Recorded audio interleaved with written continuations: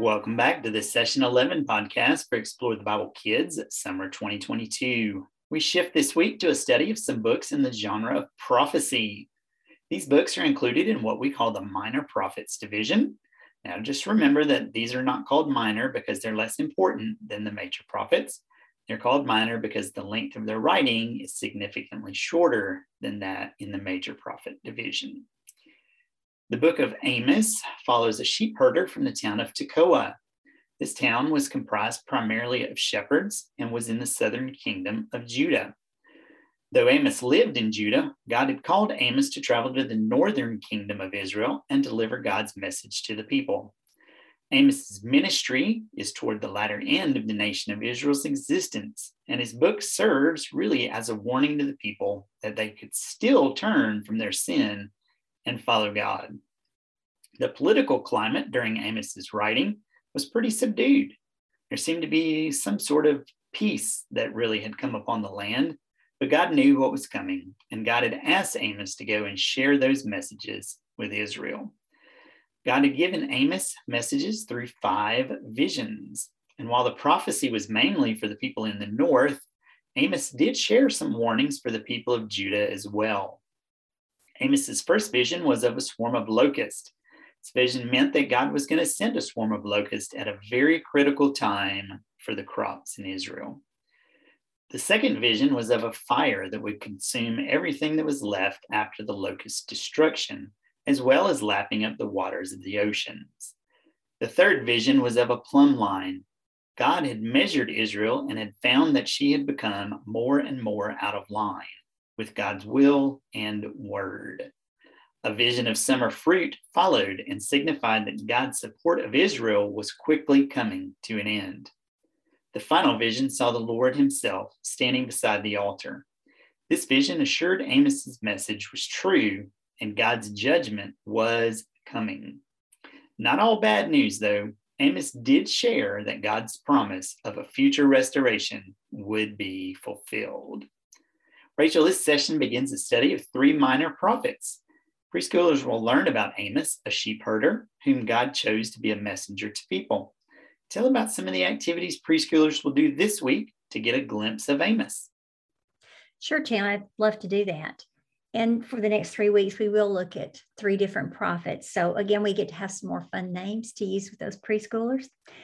One of the activities that we'll have for babies this week is playing with toy animals, plastic sheep, other farm animals, which will be fun. Certainly the connection being there that Amos was a sheep herder. He was a farmer, and God chose him right out of the fields to be his messenger. And that's something we will try to help all preschoolers connect with, is that prophets were messengers sent by God to tell people what they needed to do. And Amos was a man who did obey God and his call, and he told people to look to God and live. So playing with toy animals will set the stage for babies to hear those words. Toddlers will get to clip cards on a box, while teachers focus on helping the children become familiar with this man named Amos.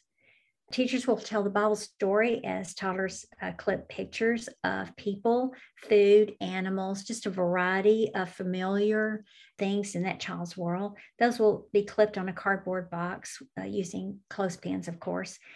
Toddlers will hear what Amos told people, that they needed to look to God and live. He would provide for their needs, but they needed to obey God. And finally, preschoolers will create a farm setting in keeping with the focus on Amos the shepherd. They'll use toy animals, toy barn and fencing, if it's available, some wooden blocks, maybe some tree figures or sticks and twigs, and Bible verse markers, and create a farm setting that could have been similar to something maybe Amos had. And this will lead to some fun, imaginative play as teachers tell about God calling a simple shepherd man to go to people and take important messages to them. So, and that's what Amos did. He went and told the people to seek God and live. And that's our Bible verse for this week from Amos 5:6. Seek God and live. Yeah, excellent. Thank you. Very good. Very good message. Shelley, what are some ways that kids will explore that God is just? He will judge everyone for their sin. This week's object is an illustration of an 8th century house based on archaeological discoveries from that time period. Now, some of the Israelites were building very nice houses, but they did it by mistreating others. And so our illustration reminds us that God sent Amos to warn the people of Israel that they were making bad choices. God is just and he judges our sin, and God promised to destroy these fancy houses that they were so intent on building. Older kids are going to examine the Bible truth about God being just by diving into the gospel printable. Now, God cannot ignore our sin. Amos told the Israelites this truth, but many of them did not want to believe it. Amos also told the people that God provides us hope and offers salvation. Our Bible skills for older kids includes not only knowing that the Bible teaches God's gift of salvation came through Jesus' sinless life, death, and resurrection, but also knowing how to use the Bible to tell someone the gospel. So kids will work with a partner to review an assigned section of the gospel printable and the scriptures that go with it. This activity helps kids understand that because God is just, Jesus had to die to pay the price for our sin. I would also encourage you to gather some extra leaders to join you during this activity so that if kids need to ask questions about becoming a Christian, a leader can have that conversation with the kid while other leaders can continue helping the rest of the children. Younger kids are going to copy a pattern you make while clapping. Kids can take turns making up a clapping pattern for the group to follow. And after everyone has participated, invite kids to recall a time that a leader used a clapping pattern to get everyone's attention. Now, God didn't use a clapping pattern to get the Israelites' attention. He used prophets. And when the people wouldn't listen to the prophets, Amos even records that God sent a famine, God sent a drought, and more. But none of these things were able to convince the Israelites to repent of their sin and obey God. The people were stubborn. But God is just, and that means that sin has consequences. Our sin has consequences. You can close this activity by examining the Christ in context statement found in your printable item. Jesus is the only one who has completely obeyed God and provided a way for us to be rescued from our sin. All right. Thank you, Shelley.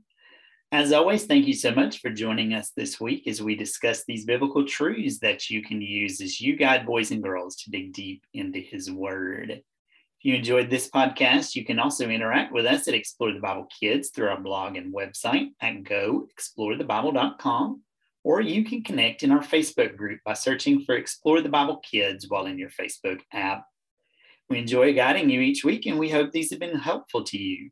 Thank you again, and we look forward to ministering to you very soon.